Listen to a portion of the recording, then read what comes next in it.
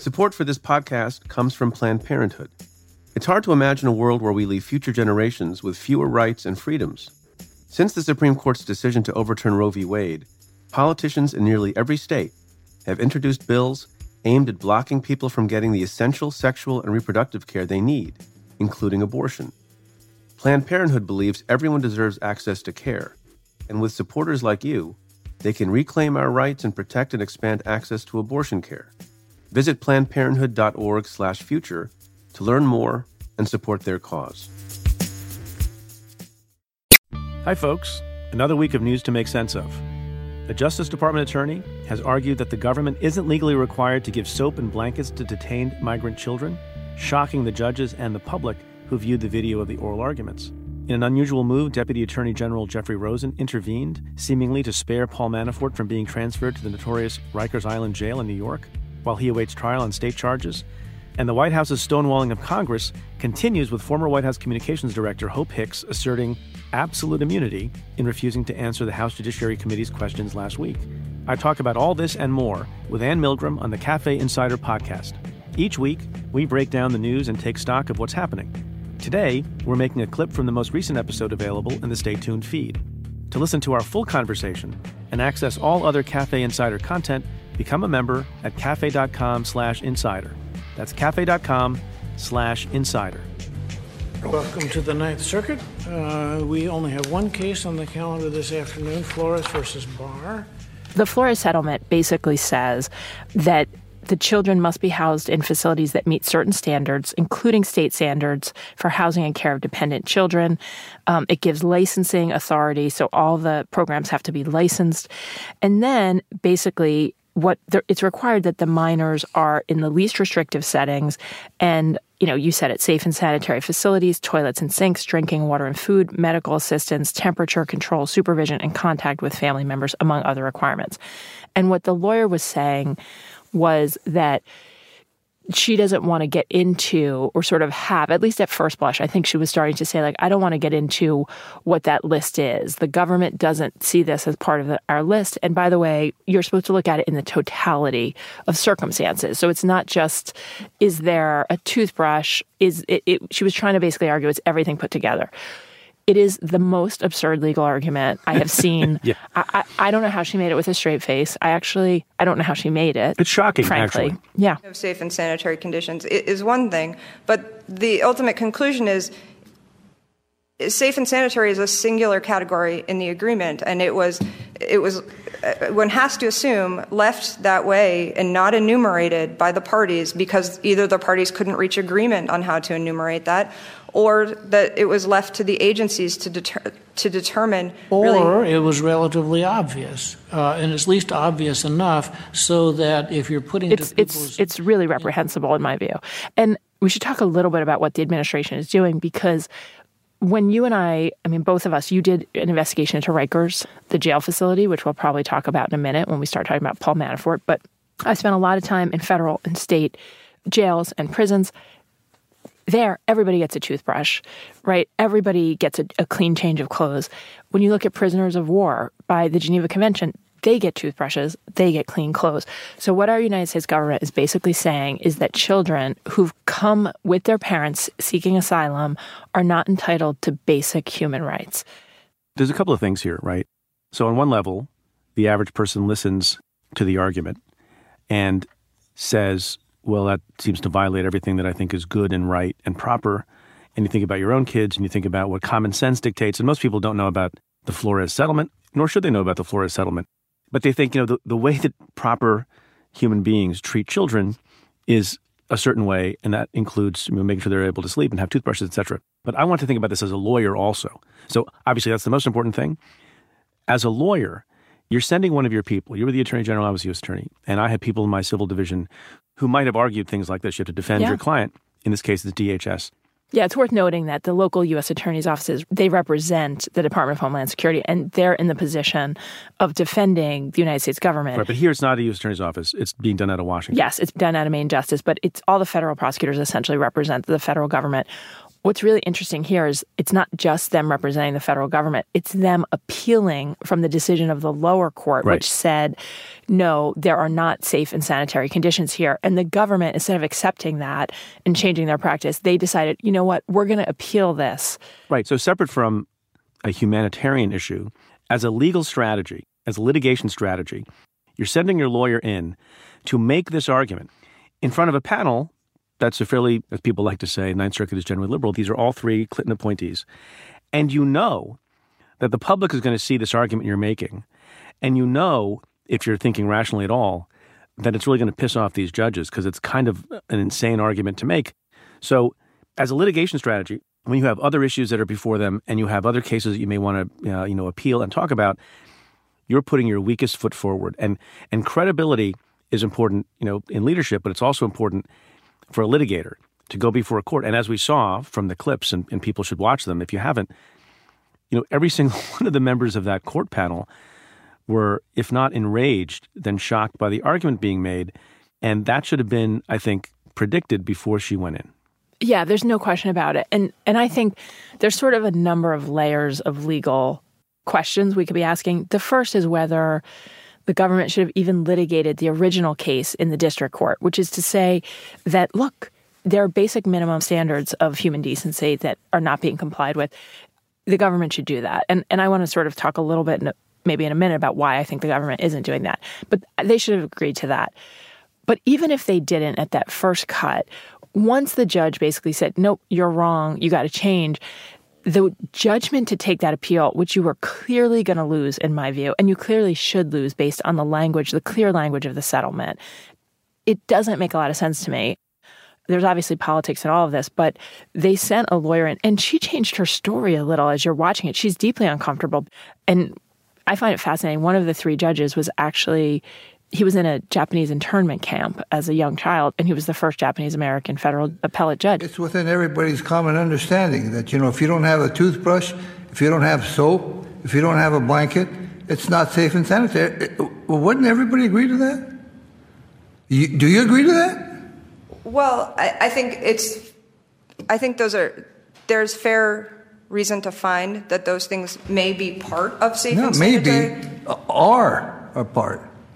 What do you say maybe? You mean there are circumstances when a person doesn't need to have a toothbrush, toothpaste, and soap for days? Well, I think in CBP custody, it's frequently intended to be much shorter term. So she's walking in. She knows she's walking in. She's going to be up against a lot of very tough questioning, and she can't do it. I mean, they're saying to her, you personally, are you telling me that you don't think that basic safety and sanitary conditions require things like toothbrushes? It's unclear to me whether she had a hard time of it because she's not a good oral advocate, or because she knew she had no argument, or she was uncomfortable making the argument, or all of the above. Or all of the above. Just also, by the way, I watched the argument and I thought about it, and it seemed shocking to me, and I've used that word a bunch of times already. But I also like to do a gut check. And I think careful citizens and lawyers should always do that and think to yourself, well, what am I missing? Is there some argument in favor of the DOJ position here that I'm just not aware of and is eluding me? And my initial gut was that if someone in my office were being asked to make this argument on behalf of the client when I was U.S. Attorney, I don't think there's any civil division assistant U.S. Attorney in my office who would have agreed to stand up and make that argument.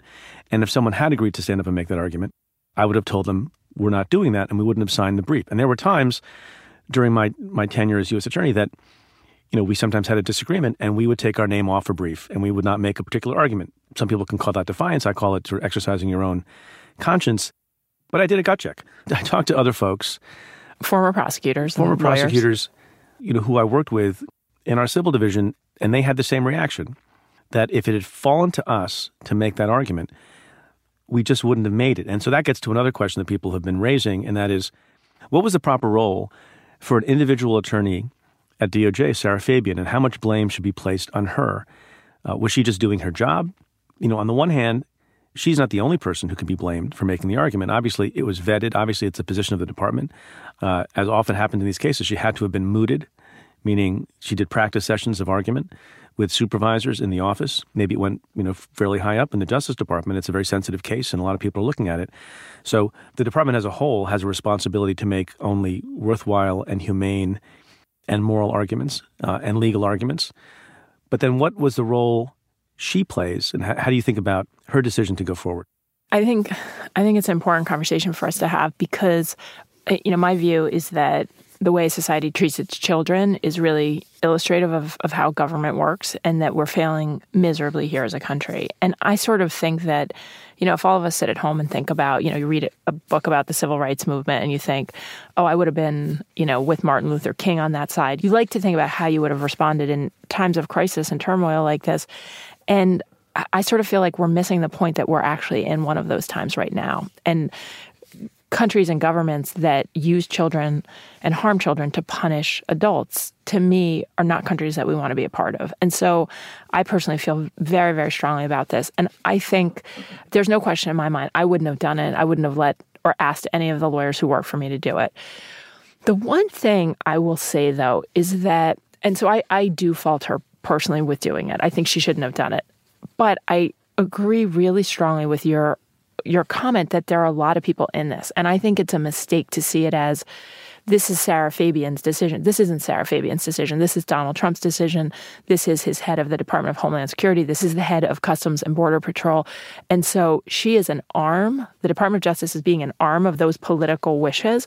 And she went along with it. And I think all of us have to account for, in this moment, whether we go along with this or whether we stop it. So I think she's accountable, but I also think that it's just easy because we saw her on TV. The argument is so outrageous.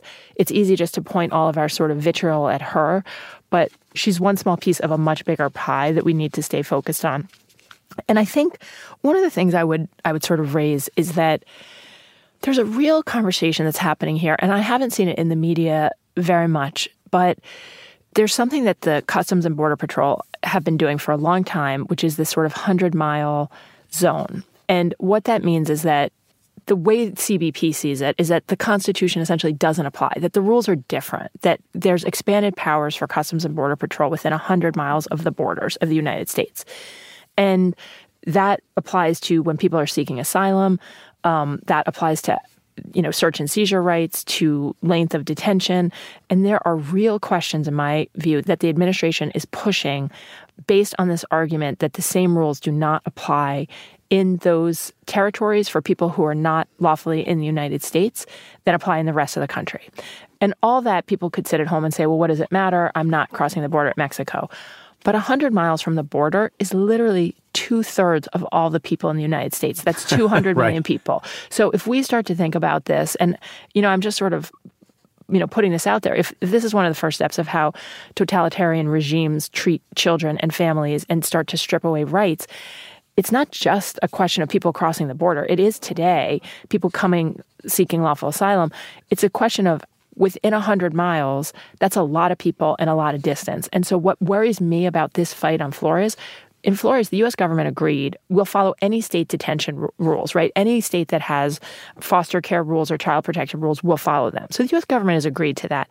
Now they're walking into a court and basically saying, we want to make that as narrow as possible. They're supposed to hold kids for 20 days. They're holding them for way more than 20 days. They're breaking all the rules, and they're going in to argue that either the rules don't apply or that they're coming up with, I think, specious, with really, unfounded legal arguments to try to justify conduct that you and I would sit there and say, how is that possibly not violate the laws? And I don't even get why. There's the moral reason that it makes no sense. There's the legal argument that is specious and terrible. And then there's the pragmatic argument. Like, what does it get you? You're going to have defeat after defeat handed to you. Maybe they're thinking, it'll go up to the Supreme Court and we'll have a favorable Supreme Court. But Flores is a weird case even to do that on because they signed a settlement. So I agree with you. This is a very odd example. Look, I tend to start to believe the argument that some people make, and that the cruelty is the point. I mean, you'd like to think that no one is being intentionally cruel. They're just maybe being dumb about how they're engaging in their policies. But at some point, you have no choice but to believe that the cruelty is the point. And you want the message to go forth to Central America and other places that if you come with a child, they will be, if not abused, then completely neglected and not given basic elements to live a safe and sanitary existence while they're held on concrete floors with no beds and aluminum blankets in U.S. custody. And that seems to me to be, a terrible policy, not just a terrible legal argument. Aren't toothbrushes and blankets and medicine, basic conditions for kids, aren't they a part of how the United States of America, the Trump administration, treats children? Well, of course they are, Jake. Well, the lawyer was arguing the opposite. I can't speak to what that lawyer was saying. Yeah. It's one of the reasons we asked for more bed space. Right. When we were negotiating with Congress. When we were negotiating during the government shutdown. Oh, okay. And Democrats in Congress refused to expand the bed space and the capacity for us to detain people. This is going on right now. Borders. It's one of the reasons why we continue to call on Congress to give DHS, Customs and Border Protection, additional resources at the border. But this is the wealthiest nation in the world. We have money to give toothpaste and soap and blankets to these kids in this facility in El Paso. I hope you've enjoyed this sample of the Cafe Insider podcast. To listen to the full episode, head to cafe.com/insider and become a member. That's cafe.com/insider. To the many of you who have chosen to join the Insider community, thank you for supporting our work.